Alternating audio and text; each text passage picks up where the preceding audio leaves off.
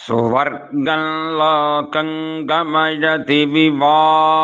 एतद्यजमानो लिषते यत्प्रस्तरं यो युप्यन्ते बर्हिरनुप्रहरति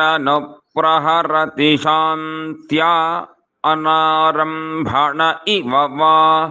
एतर्ह्यद्धर्युः स ईश्वरो वेपनो भवितोर्ध्रुवासीति माभिमृशतीयं वै ध्रुवास्यामेव प्रतितिष्ठति न वेपनो भवत्यगा नग्निदीप्त्याह ब्रूयादगन्नग्निरित्यग्नावग्निं गमयेत् निर्यजमानगुं सुवर्गाल्लोकात् भजेदगन्नित्येव